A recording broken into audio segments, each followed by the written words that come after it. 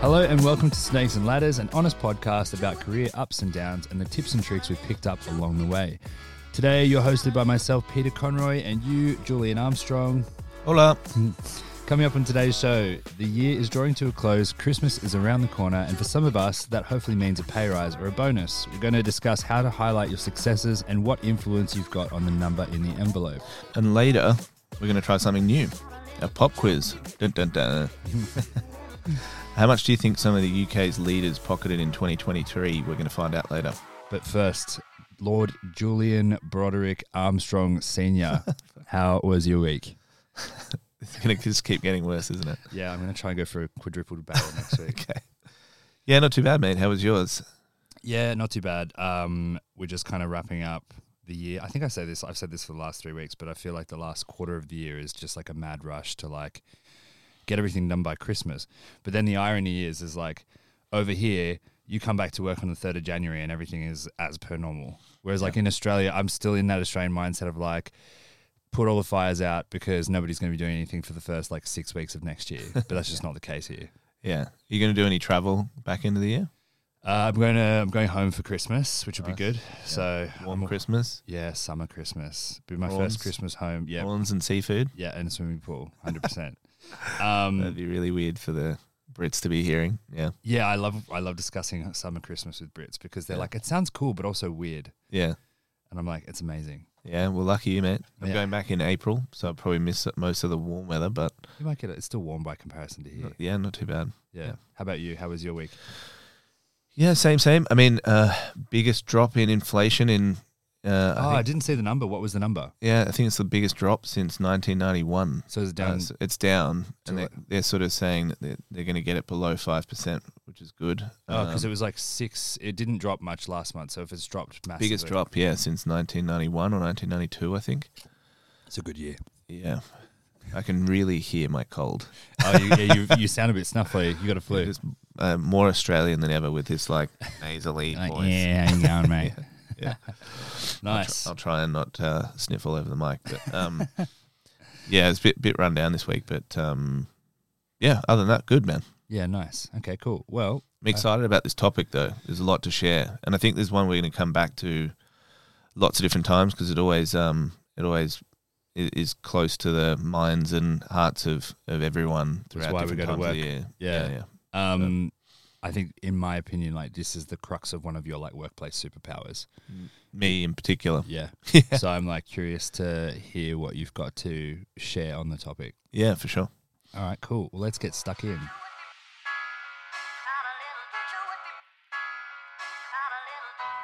So, after years of soaring inflation and job vacancies creeping back down to pre-pandemic levels, knowing your value in the workplace is extremely important. That's right. For most of us, these conversations can feel really uncomfortable and difficult to navigate in a pragmatic and fair way. Jules, this is one of your absolute strengths. So for those of us who can more on the sheepish side, like let's have a chat. Like tell me your ways. Okay. So there's a few things that I think we need to get everyone on the same page with, and that the most basic one and probably the most important one is understanding what structured pay rises entail. So we'll talk about bonuses separately, but bonuses are a little bit more tricky. But pay rises are actually pretty straightforward. There are 3 ways basically to get a pay rise. Mm-hmm. Not how you secure the conversation, but there are 3 reasons behind it. Yep. 1, inflationary. Yep. Right? And pretty much everyone will get an inflationary pay rise unless you've got a really poor performing individual. Yep. So that should kind of be an expectation. That's your annual kind of target, an inflationary pay rise. And so with inflationary pay rises, obviously it's not hard to like whip out inflationary figures and say, you know, just in order for my pay to not go down, you have to. Yeah. Which is an interesting thing because last year my pay rise was like, I think 2%, which was like well and truly below inflation. Yeah. So how would you broach that conversation? Like, let's start with that first like strategy. Well, super factual, right? Like this is the cost of living. It's increased or it's increasing every year. In order for me to be able to sustain my net income, I need to at least have an inflationary pay rise, which equals this. And short of a negative performance review, Yeah, there's really no justification to not give you that. I mean, if the business itself is struggling, then that could be a factor, but that should be explained, you know, and it should be consistent across the company. You know? So if you're getting sub-inflation, everyone should be getting sub-inflation. Yeah, so interesting you say that. So as a matter of salary, obviously I earn quite a bit more than my reports, but both of my reports also got the same figure, basically. So we all got the same pay rise, but mine ended up being 2% of my salary. It ended up being 10% of one of their salary and 4% of the other one's salary. Okay, I'm going to come back to percentages in a second because it's also a trick. Yeah. But in terms of your own internal kind of target that you're thinking to yourself, that should be one target. Yeah. The other method of getting a pay rise is performance based, right? So for high performing, talented people, we want to keep them because basically, I'll spit another fact at you. There've been a number of studies that around what it costs to replace someone who's good at their job. Yeah. It's like 3 times the cost of like a pay rise. Yeah, it's like 3 times the cost of a pay rise or something. Nope. It is twice that salary. Person's annual salary. Yeah, I knew it was crazy. Like, So breaking that down, basically, if you've got a high performing person, we've got to be really clear. This is about high performing people. Yep. So you've got their current salary. If they quit, you've got to go and find somebody else. And the finding somebody else is actually an extensive piece of work. So it's the recruitment fees, it's the drop in production, productivity when that person is on their way out, let alone when they've left. Yep. It's the interviewing with multiple people. So there's a shitload of time that goes into this. Then obviously I said the recruitment fees themselves. Then when you get that person on board, it's the upskilling. Studies have shown that it takes roughly about 6 months for someone to get to full productivity in a new job. Wow. So in essence, you could almost lose 12 months of a working person. You definitely could. Yeah. The funny thing is that a lot of people don't know this. Like they've never thought of it like that. So when you go and say, I got another job, they're like, oh, okay, well, can I afford to pay, 10% more than what they've offered you? What does Pete want? Does he want 10 grand? Oh, 10 grand. Okay, can we afford 10 grand? Yeah. What they should be thinking is Pete's fucking good at his job. Yeah. For me to be able to replace him, it's not even guaranteed, right? Because you go out to market, you find someone, you think, okay, on paper this person's really good. Yeah. There might be not a cultural fit. Yeah. Could be culturally a problem. Could have communication challenges, whatever. Yep. So it's a gamble anyway. Yeah. So whenever someone in my team is like, oh, I've got another offer, I think, okay, well, I'd rather you stay. I, if they're good, I'm going to bend over to keep this person because it's just it's such a drain otherwise. So anyway, that's the performance based part. So we've spoken about inflation. Then there's performance. Yeah. Then there's a change in role. Right. So like a change in role, which you can quantify through the tasks and responsibilities. Yeah. So like either a change or a promotion. Yep. And so you get a different title, or you get a significantly changed scope. Yeah. Yeah. So those 3 things are pretty much the fundamentals of how you get a pay rise. Now, the key is to not get them all at once in a year. Yeah, you've mentioned this to me before. Yeah. So everyone's getting their pay rise, let's say in January. Mm-hmm. Everyone's getting their inflationary pay rise in January. Mm-hmm. You should always be pushing for a performance-based pay rise in January as well. It's fine if those 2 things happen together, but what you shouldn't be caught thinking is, well, say you get a 3%, say everyone gets 3% for inflation, and you get given 4%. You're getting given a 1% retention fee for your performance. If you're a high performing person, that's pretty shit. It's pretty shit. Yeah. Yeah. So like that's a conversation to have. Oh, I know everyone's getting inflation, or I know that inflation is this. What you're really saying to me is that my performance is valued at a 1% increase compared to what, or a negative increase in my case. Yeah. We'll come back to how you shape that conversation in a second, but it's okay if those 2 things happen at the same time. Mm-hmm. If you're really good at this, they don't happen at the same time. Yep. You come back mid-year with some targets that you've delivered. No, new role separate. With some targets you've delivered from a performance basis. Yep. And you renegotiate your salary based on those deliverables. So if someone comes to you and says, here's your inflationary pay rise, if you're clever and you're confident, you might go, cool, thanks. But I'm unhappy with that as an overall package. I'd like to have a review in 3 months. Yeah. Or I'd like to have a review in 6 months to acknowledge the performance and some of the deliverables. Contingent on what we've agreed that I have to deliver. Yep. Yeah. And we're going to, I would like that to be reset based on that and renegotiate it. So it's out of cycle, because the key to that is trying not to lump it all together and have this perception, Pete's got a 10% package pay rise. discount, basically. Yeah, exactly. Yeah. So when they lump it together, what they're really doing is shortening the recognition for these other areas. So if you're really good, and that's tricky, that one, to try and push out, but it's doable.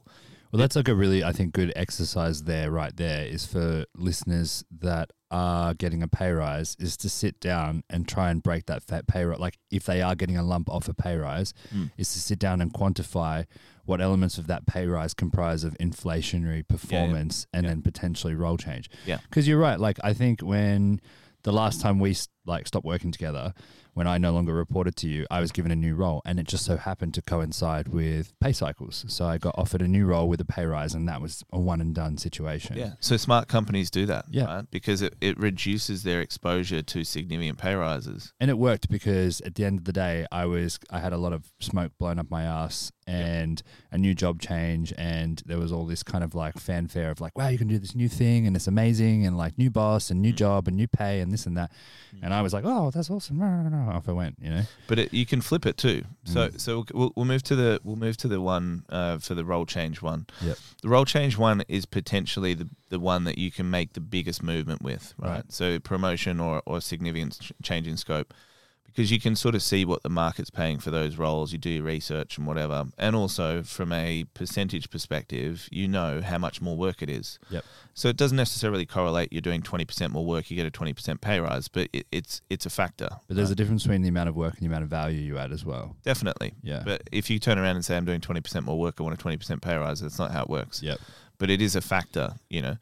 So yeah, the third one is getting a promotion or getting your role changed significantly enough to justify a pay review. And if you can, throughout the year, make that happen, and it's not happening at the same time, that's where you start to gain pay rises. Yeah. So not telling you what I earn, but within context, I've been in this industry for like 10 or 12 years. Yep. I've averaged probably around a 40 grand pay rise every year. Wow. Fuck me dead. US dollars. US dollars, yeah. Yeah. And it's not complicated what I'm doing. Yep. It's just quite It's just tactical. it's a cool trick you've picked up. Yeah. And some of the stuff is because I've moved, Yep. right? Like I'm talking total package here, not just like my base salary, but Yep. like it is moving, and we can talk about that too. When do you move for a pay rise? When do you move to change your sort of situation? The funny thing is, I feel like and that's really interesting, because I feel like if you charted your salary on a graph and you compared a graph of someone who moved quite frequently versus someone who stayed at a company, you'd almost have like someone who's been at a company for a really long time would have to wait years and years before their salary just grew to that point of exponential space. So like the current place I work, there's people who've been there for 20 years and their salaries would be wild. Like exorbitantly expensive. But if you want to get to those higher salaries quicker, you've got to move.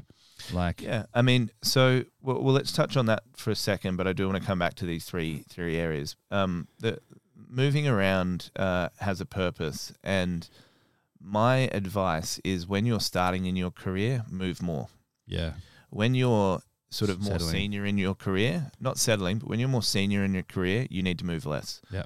It doesn't have to do with settling and being comfortable. It has to do with building trust. Yeah. Okay. Right? So when you're in the sort of first formative years of your career, No one's taking you seriously.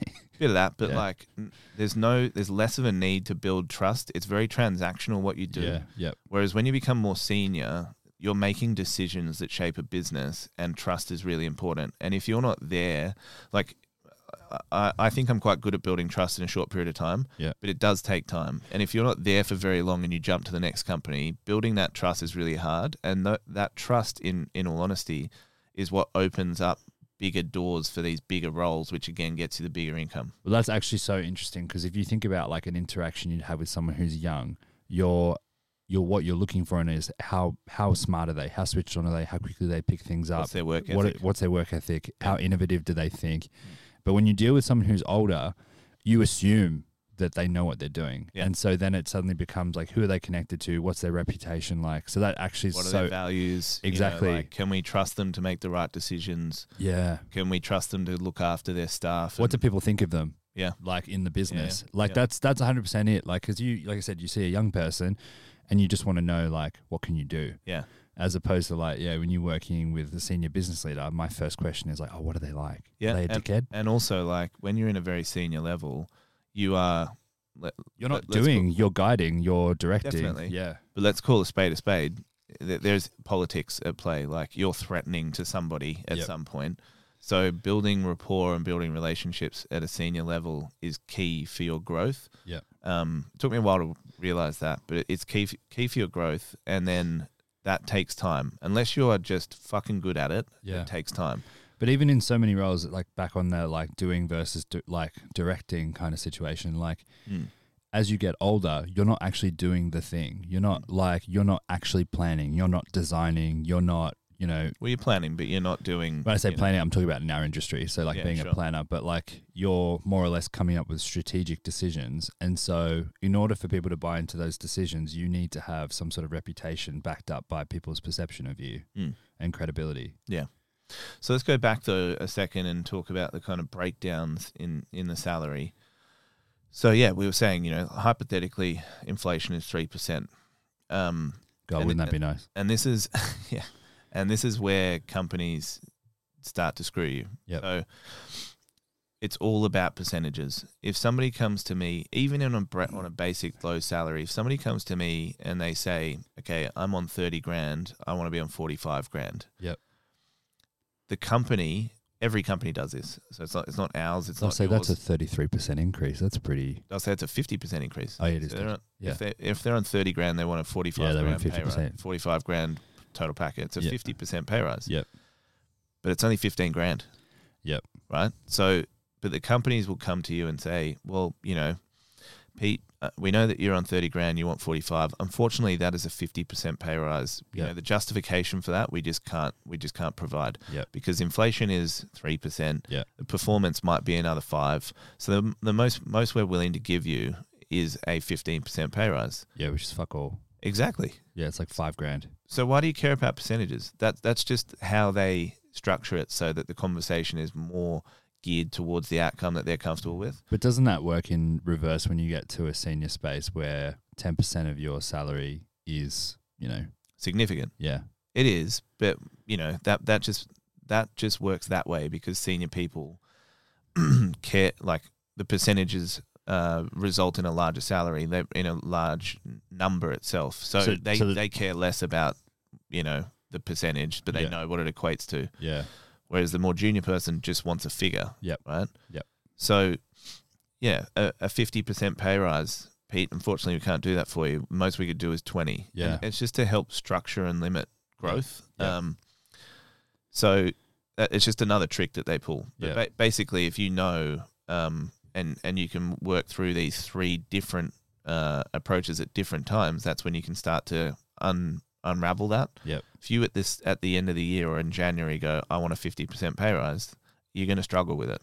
You got to find a way to break it up into pieces, into chunks. Yeah. So take the inflationary rise and push for a performance one. Yeah. Then get your role changed. Yeah. Now, how do you do that? That's the next part, right? Yeah. So I think throughout my career and definitely through yours, and you're very good at this too, we're both engineers, sort of, mathematically geared. Our training is very structured, right? The industry that we work in is very structured too. So because we work with people's lives and all that sort of stuff, it's a dangerous industry. You go through your training, you then start in the industry. Typically, if you're an engineer, as a site engineer or setting out engineer or whatever. And you are literally run through a linear structure of career progression that is the same for everyone. So you're a setting out engineer, you then become you're an apprentice or a graduate, you then get into being a site engineer.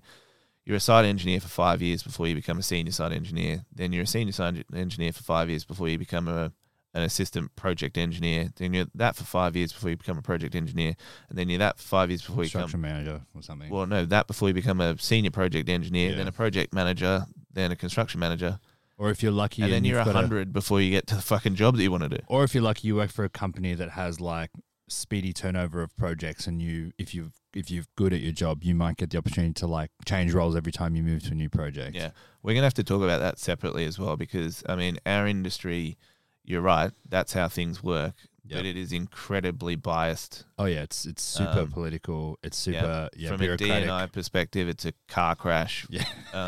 You know, like, oh yeah, Pete, you're on this job. You're a great guy. We're going to put you on the next job and give you a promotion. Yeah. Meanwhile, 3 other better candidates have been in the company for 5 years, but because they're women or of a different race, they don't get a look in. Or because you saw me on the bags last weekend. Yeah, something like that. Yeah. But so I think one of the other keys to this is, and we definitely need to do a separate episode on this, but having identified your progression that allows you to get growth year on year. Yep. So you can obviously tell that I'm ambitious with these discussions, but you know, there's one sort of underlying drive to try and change either my scope or my role within a year to 2 years continuously, right? Yeah. But you can't do that within that framework that we just discussed. So you need to shape it yourself. Yep. And what you've done really well in the last 5 years is shape a career based on gaps in an organization that they didn't know existed, but they needed to solve, right? Yep. They're like, oh, you know, we've got these skill set issues. How do we solve them? Okay, you need a comprehensive technical training program. Who's going to do that? Me. Yep. And you just jump on the opportunities that no one's recognized. So, you know, you can carve out completely different roles as long as you can prove the value of those roles. And that's when, as we said in these pay rise cycles, you start to get significant movement. And I suppose that's all tied into, like we talked last week about, like that relationship building piece is that, you know, it's a 2-pronged thing, right? So you have an advocate for you that recognizes you have talent and skill. It might not necessarily be a boss. Yeah.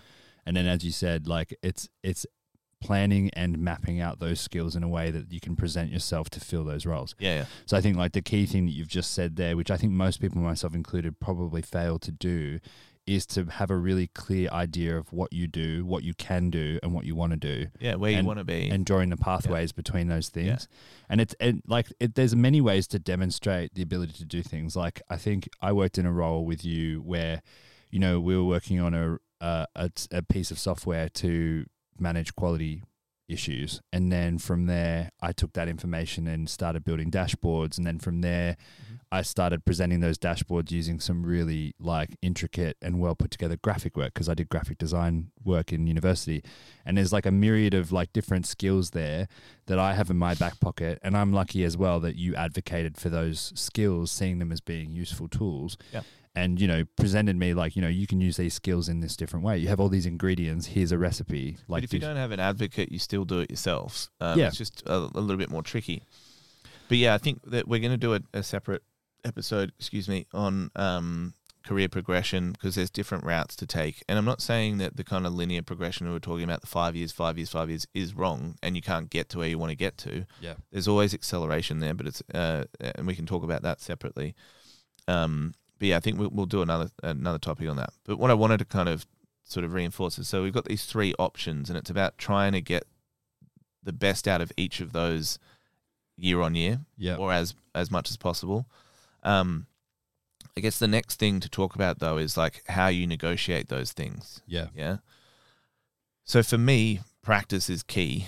Yep. And also, I kind of realized a number of years ago, and it was an enormous weight off my shoulders, that every person that you have these discussions with fucking hates it. Yeah. Okay, that's interesting. So, like, if I'm talking to my boss about what I want in terms of my salary, they are just as uncomfortable about having this conversation as I am.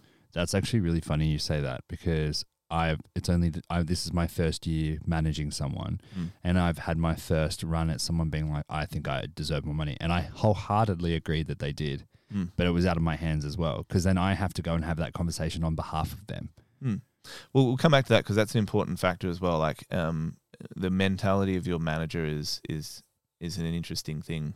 We'll come back to that in a sec, but I think the key thing for people to recognize that should give you a sense of encouragement and sort of personal power is that the person on the other side of the desk that you're talking to They is just want it as resolved. uncomfortable Yep. as you are Yep. having the conversation. Yep. Neither of you like doing it. It's about who can do it better. Yep. Yeah. So how do you get better at it? You've just got to do it a lot, and not in a confronting Give me more money, bitch. every 3 months Yeah. come around and say I want more money. That's gonna That'll piss people off real that'll quick. marginalize you really quickly. So I'm not saying that at all. Yeah. But what you need to get good at is having difficult conversations. In a pragmatic and reasonable fashion. Yeah. Yeah. And how that applies to pay rises, these are difficult conversations. Yeah. So every year is obviously an opportunity. If you're following the advice I'm giving you, there are multiple times in the year to be doing it. Yeah. You just need to not come across like a needy dick, Yeah. Okay. So it's off the back of a justified change. Yeah. So therefore you should be having a salary discussion.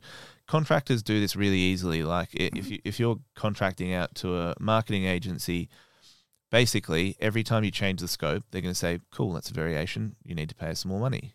And Well, I you think need to that's take part of that it. Same approach here, right? Their whole livelihood is based on quantifying their work. Exactly. Yeah. So should everybody's. Yeah. But we've been taught and trained to not do that.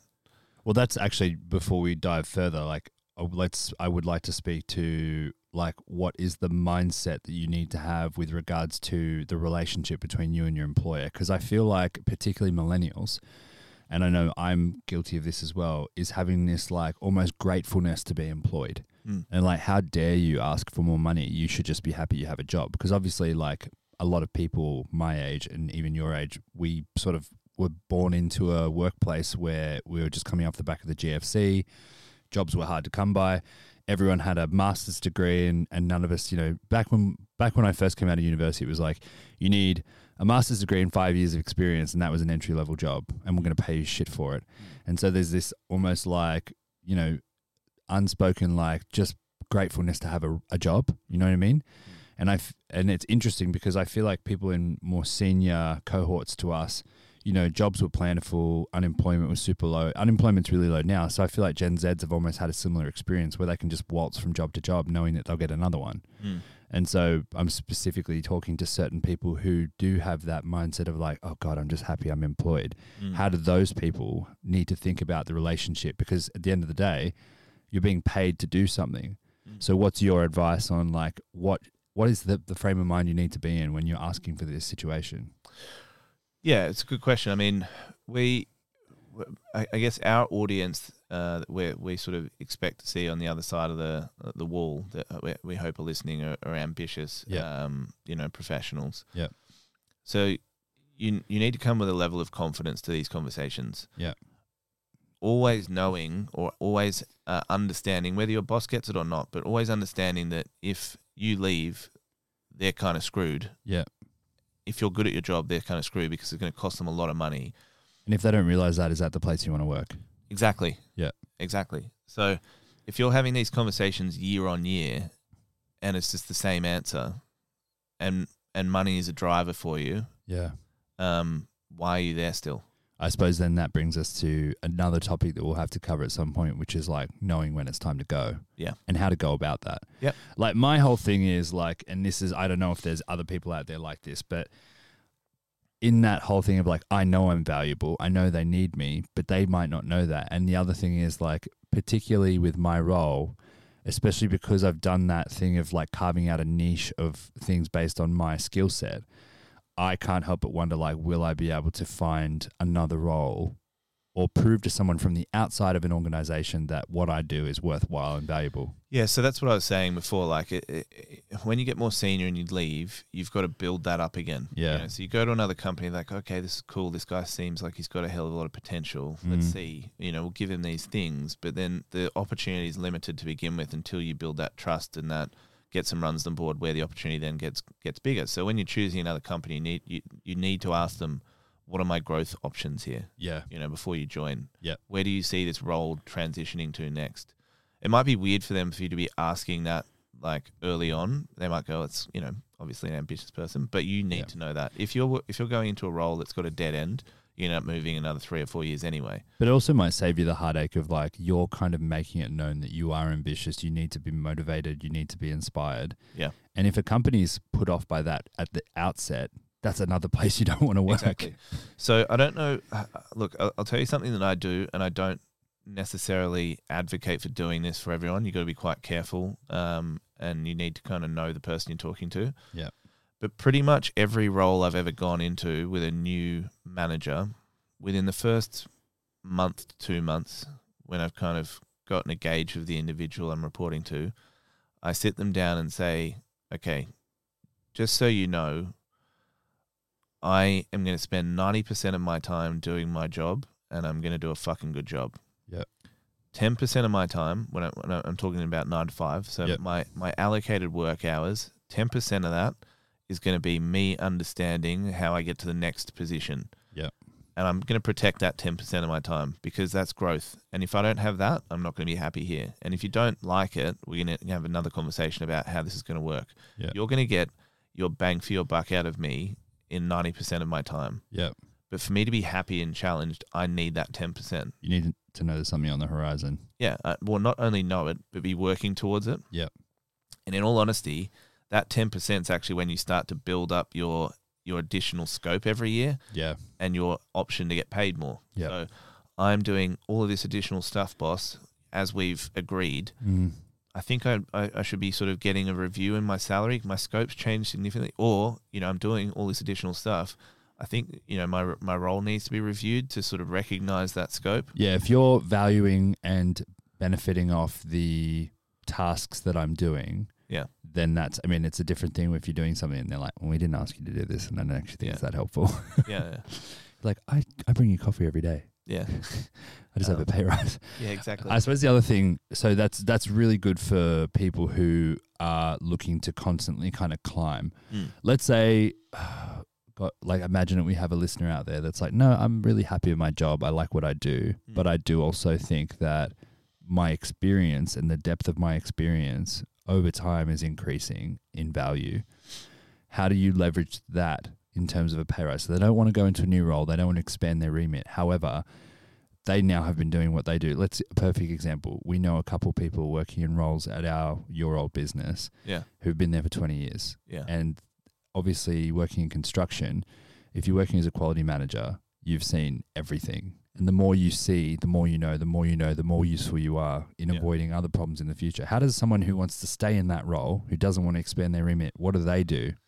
Well, there's a couple of easy things, and I think a lot of people do this quite often. So it's about continually reviewing your value to the organization. Yep. Obviously, inflation will continue, so you should always be expecting that, as I said before. Yep.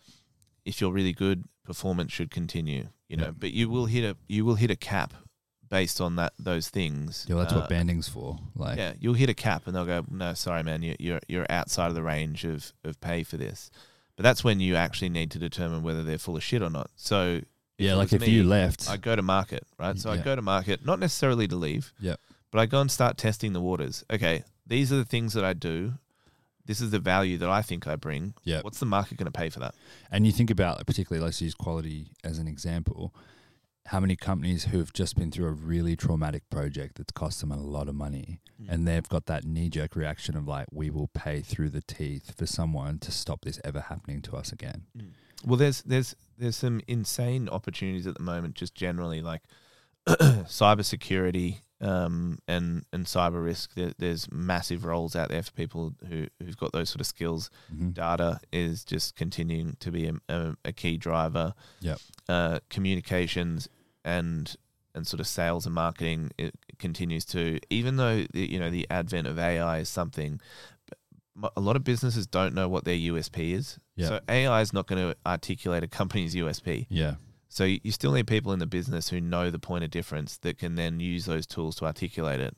And if you've been there for a long time, you know the point of difference. Business. Yeah, exactly. So there's all these kind of different routes and everything that you can take. for me, I've got skills in restructuring businesses. Yep. That is the hot topic right now. Yep. How do we get more money? How do we get better efficiency out of small people? How do we stabilize our balance sheet at the moment? How do we shed some headcount? Yep. Like, I'm getting knocks on the door every week. Yep. So there's a lot of opportunities. You just need to sort of think slightly outside of the standard. But coming back to your question, if you've been in a company for a while, you want to keep doing the same thing, you're limited in your pay rises because they say, well, you've hit the ceiling. You know, over the years, you've had inflation and performance-based increases. You've hit the ceiling. We can't pay you anymore. Yep. You know it's going to cost them a lot to replace you. Yep. As we said before. Yep. But you're basing your kind of assumptions on what they're telling you. Yep. Like, you've hit the ceiling. Who's determined the ceiling? Where's their figures coming from? Is it just because your salary is now approaching somebody else's salary that they've already employed and they think their value is higher than yours? Well, that's the other thing is, like, you can't benchmark what you don't know, sort of thing. Like, if you've been in a role for such a long time, they don't know what it's like to go to market and find someone with your skill set. Yeah. Perfect example is, like, one of the staff that left when I first took over a team, and I had no chance of keeping him. Like, he'd basically accepted the role before I took over the role. Like, but he left, and trying to replace him. Like, we replaced him, but, like, the person we got was not a fraction of what he could do. Yeah. And we're paying the same salary for this other person, Yeah. but we just don't get anywhere near as much out of them. Yeah. So, I mean, you can't rely on businesses not being short-sighted. Yeah. Because it's an emotional thing. If you go to your boss and you're like, I've got an offer, don't know who your boss is, but they might take that personally and just be like, well, fuck you. Off you go. Fuck yourself. Enjoy your new job. Yeah, exactly. Yeah. I've seen that happen so many times. You need to be open to that. Yeah. But don't. There's ways to sort of avoid that kind of negative discussion. Well, you're open with the kind of language of, like, I would prefer to stay here, but the financial incentive to leave has been put in front of me. Yeah. Or, I've been discussing salary with you for a while. It's not moved. Not for the intention of leaving, but I've gone and tested the market. Yeah. I've actually got a job offer. Yeah. I don't want to go. Yeah. But I'd like to see you move on where you were before. Well, that's the thing as well. If they want to make you feel guilty about, like, wanting more money, you can kind of flip that back on them and say, well, make them feel guilty for not valuing you as an employee. Yeah. Definitely. That's how it works. Yeah. So, I mean, part of this as well comes down to being able to have difficult conversations. Part of it comes down to being able to understand your own value. Mm-hmm. I will say that the kind of market research says that women are not as good at this as men. Yeah. Well, that's the thing. You say that, like, women won't apply for a job unless they know they can do 100% of the skills. Men will apply for a job if they know they can do 30% of the skills. Exactly. And I think there's research as well that says if a salary is listed on the job offer, on the job advert, less women apply for it. Because, really? Yeah. Because they see the salary and think, I'm under that salary. I'm not going to get that job. Right? Whereas we'd see it and go, sweet, that's where I want to be. That's where I want to be. I'm going for that job. Yeah. You know? Yeah. So I think that's an interesting additional topic as well. We need to grab a female and get her in the studio and have a chat about that. Yeah. But fundamentally for me, it comes down to confidence. You know, I'm having these discussions with my wife at the moment. She's going through the same sort of discussions with her job. Mm-hmm. If you're dealing with companies who don't recognize it's going to cost them a lot to replace you, that's a challenge. Yep. Right? If you're dealing with companies who stick to the rule book and they're like, no, you can only get a pay rise this time of the year, that's also a challenge. It's a challenge though. It's not a stop sign. Yeah. You can never walk away from the table without something. Yeah. Right? That's me. I never walk away without getting something. And something is not necessarily some tangible money. Yep. It's another discussion, a guarantee of another discussion. Yep. Right? They know that you're not happy. They know there's a risk that you're going to go. Yep. All they're doing is gambling with the time that it takes for somebody to find you and throw an offer at you. So if the negotiating position you've got is limited in terms of what you can get from a cash perspective, at the very least you want to negotiate another discussion. Yep. You know, so never walk away from the table without getting something. Yep. And I think that there's some key things there. I think from my perspective, I also understand that salary isn't everything. Yep. It's definitely not. There's personal drivers for people to make them prioritize money. That's my situation at the moment. I'm prioritizing money. Yeah. Whereas me, I'm in a position where I'm prioritizing freedom. Yeah. So, like, I'm in a position where I'm not loving certain circumstances at work, But I also know that in this role, I have a lot of personal freedoms. I know where the boundaries lie. I know what I can get away with. I know what is required of me, and I can do my job in my sleep. And that opens up space. I'm renovating my house at the moment. Yeah. And that opens up space for me to pursue other facets of my life in a way that if I had to change jobs or change roles, like someone at my work's just left, and it was just me, oh, you should take up some of her remit. And I was like, I actually don't. I thought about it really hard, and I was like, I don't want it. Because at the end of the day, I don't want to do more work than I'm doing at the moment. Yeah. You know what I mean? And you're right. It's an incentive. It's what do you want as well? Yeah. I think where there's opportunities for you to take on more responsibility, you need to put that within the context of what how that's going to serve you in the long run. You know, is that going to open another door for you? Is it something that you really like doing? Yep. Is it going to get you more money? Sometimes promotions, and I think this is like pretty common, can be a poison apple. Like my partner's going through this at the moment where, you know, he was offered a role, he took the role and has since realized that he got paid more money, but like is wildly unhappy now because of the level of responsibility and the lack of support that he's got in this role.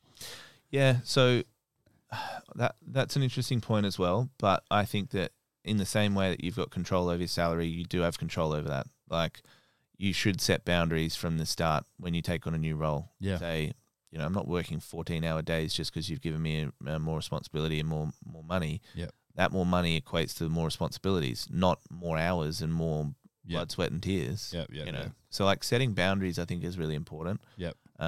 Again, something we can come back to. But I think it'd be interesting to hear in the future from our callers around how this kind of goes down in their world. I've got a really weird situation from my personal perspective at the moment. I'm really good at this. Yep. Like, I'm very good at having upfront conversations. I've seen you do it. About salary, I'm very good at it, you know. And strangely, my boss is shit at it. Yeah. So I've walked in more recently. I've been given a huge amount more scope, and I've walked in and said, you know, I'd like a change in title, and I'd like a significant uplift in my salary. Mm-hmm. And the response was, yes, the scope has changed, but we believe that the title is still relevant and the salary is equivalent. And based on where you are in the business, you're sort of hitting your market ceiling. And I was like, okay, but why would I do all this additional work when I'm not getting paid anymore?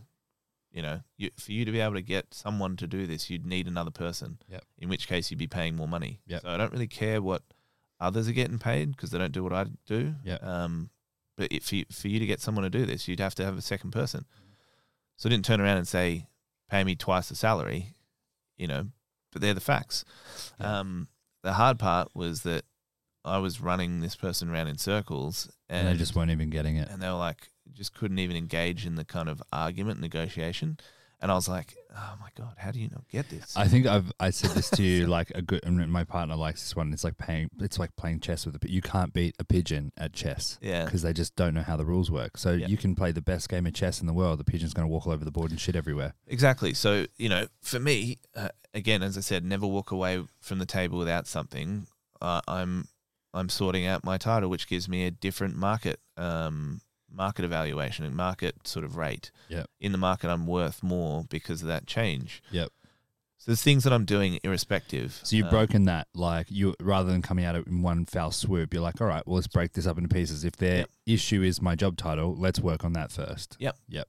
Get that sorted, and then in the market, I've got different people rating me at different salaries. Yep. I also had my bonus changed, so I was like, you know, I know that my bonus structure is slightly different to people who are around me. I want that changed.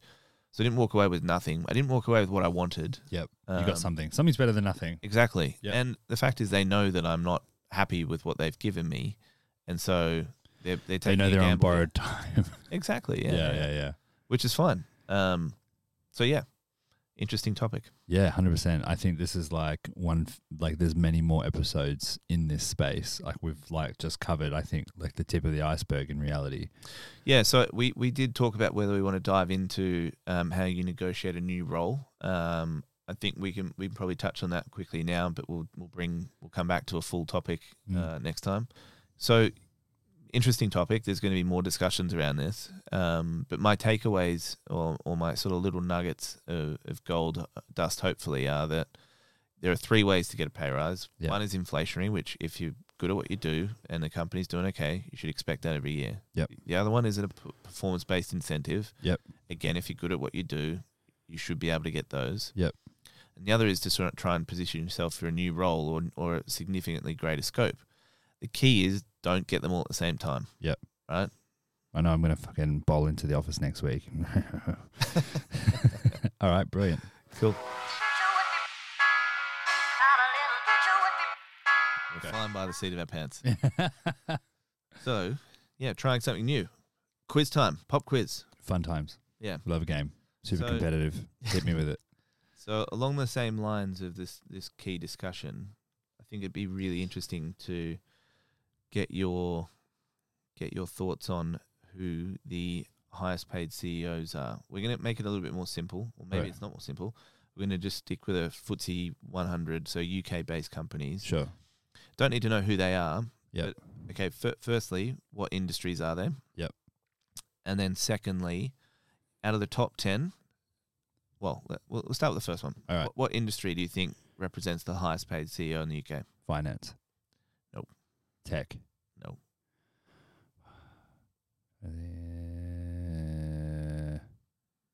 Legal. No. Fuck. All right. Manufacturing. Sort of. Sort of. Okay. Pharmaceutical. Pharma. Yeah. Okay. Makes sense. Yeah. Big So- pharma. AstraZeneca. The Is that- CEO of AstraZeneca. Is that British? Yeah. Oh, there you go. CEO of AstraZeneca, Pascal Soriot. It's Bit of French.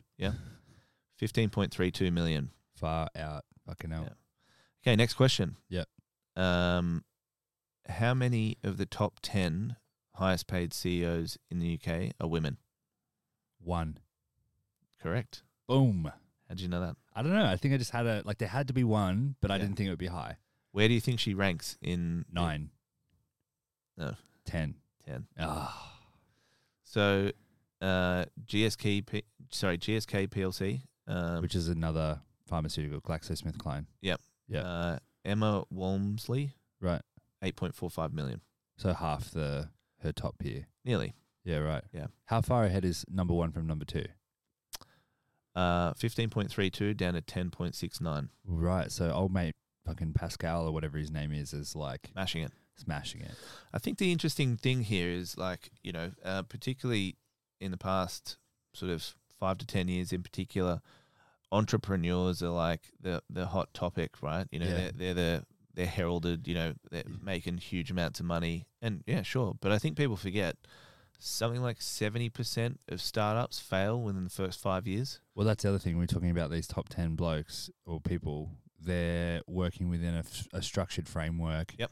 There's a limitation to their liability with Yeah, regards to like Yeah. success or failure. Like Yeah. entrepreneurs like live, breathe and dream about this shit 24/7. Not that these guys don't, but Yeah, I mean, what's his name? I can't remember his name, but the guy, one of the highest paid. Well, okay, so whoever it was, Bill Gates' assistant sure. is one of the wealthiest people in the United States now. Really? Yeah, because he has equity in the company and he's getting paid a huge salary. Nice. The guy who I think is the CEO of Walmart now started on the floor. Yeah. Like, he's been there for 30 years. We love that. And he's getting paid like 10 million a year or something like that. Yeah. Um, At the end of the don't day, quote me on the numbers, guys, but like it's Yeah. some extraordinary amount of money. But he's been there for like 30 years, and he started on the shop floor. Might have even been in the warehouses packing stuff. call me small-minded as well, but like, what's the difference quantifiably between, say, you have earning $10 million a year and $100 million a year in terms of lifestyle? Like, yeah, of course, like you can own 20 houses and a yacht and whatever else and go to space. But like in your day-to-day life and your existence, how much better could your life get between 10 million and 100 million? No idea, man. We're not there yet, but one day. Yeah. But I think in reality, that a CEO is a CEO is a CEO. You know, Yeah. like if you work for a business that you didn't start up, or you work for a business that you did start up, you've still got the same sort of responsibilities. What's different is obviously your mentality and your passion about the business. I would say people are just as passionate working for somebody else as they are working for themselves. But that's the thing as well, is like you'll find that CEOs are passionate about the product, and entrepreneurs are passionate about the product. You might find the CEO is passionate about business. Yeah. You know what I mean? Yeah. Okay, let's go global now. All right. Highest paid CEOs globally. I'm gonna say like Amazon, like tech is up there. Yeah. Yeah. So like your Alphabets and your Amazons and that. Yeah. Are they all tech? I've got the names, so let's just double check the companies. Pharma's surely up there as well, yeah. These Are they all American? These numbers are absurd. Are they American? Some of them are, yeah. So, top of the pop? As in like how much? What industry is it? I say tech. No. Pharma. No. Media? No. It's private equity and investment. That's not a real business. That's not a real industry. Beg to differ. I just trade Blackstone. money. Yeah, okay. Yeah. Blackstone. So they've got properties and their product is money. Yeah. You know what I mean? So naturally. 253 million. $250 million. It's fucking nuts. That's wild. This is 2022 based. That's the salary. Alphabet. Right. Yeah. Next Amazon. is Alphabet 225. Oh, right. Sundar. Can't pronounce the last name. Pichai. Yeah. This will surprise you. What's next? Yeah, mate, you won't get this. This will surprise you. Unilever. No. Hertz. Car rentals. Yeah. Fuck off. Yeah. Really? Yeah. 182 million. That's so interesting because I've never been able to like get a car in under fucking half an hour. They make so much money. Oh God! There goes the asthma. Followed by Peloton. Really? Yeah, I thought they were losing money after the pandemic ended. probably. This is 2022. Oh, fair. Okay, so they're still running off that pandemic money. Live Nation, Oracle, Yeah, Oracle makes sense. Live Nation, really? Pinterest, Workday, Pinterest. Apple. Those fucking housewives with their fucking Pinterest boards. Apple, yeah. I would expect- DocuSign. Yeah. So there's obviously a lot of tech companies in there, but there are some traditional. Some really boring tech companies, though. There's some traditional ones too. So Yeah. yeah. I'm Money to surprised be there's made. no like law firms or No. big pharma in the global as well. No. Well, I think Core Scientific might be one. Yeah, I think there probably are a few. They've all got cryptic names. I'm amazed that Some of them I don't Unilever's not in that top 10. know. That's like every product that we consume, basically. Yeah. Interesting, huh? Very. So, I want to ask you one more question. What is your favorite color? No, so let me just get this one up. What do you think the average salary increase was for 2023? For who? For everybody. Everyone, globally. Shit, I was surprised that statistic's available. The average, let's just go with the UK. The average pay rise in the UK for 2023. As a dollar amount, or as a pound amount, or No, as a percentage. percentage? 5%. Nope, Is it less or more? more, 10%. less, 8.5%. slightly less, 7.8. So, So, I got a put below that in- average fucking pay rise last year. That's the point that I wanted to make. Put that in context, Yeah. everyone who's like listening. Yeah. If you're on a decent pay already, it's a different consideration. But like if you're going into a discussion with your boss and the average person who's also going to a discussion with their boss if we're all going in January. Yeah. Just remember, the Yeah. person next door is probably asking for more than you are. Yeah. Yeah. That's really interesting. All right. Cool. Thanks for that, man. Well done on the quiz. Cheers. Did I do well? I don't think I've got anything right. It's all right, man. It's all about trying. Yeah, performance. All Thanks, right, buddy. cool. Thank you. Speak to you next week. Yeah, man. See ya. Got a little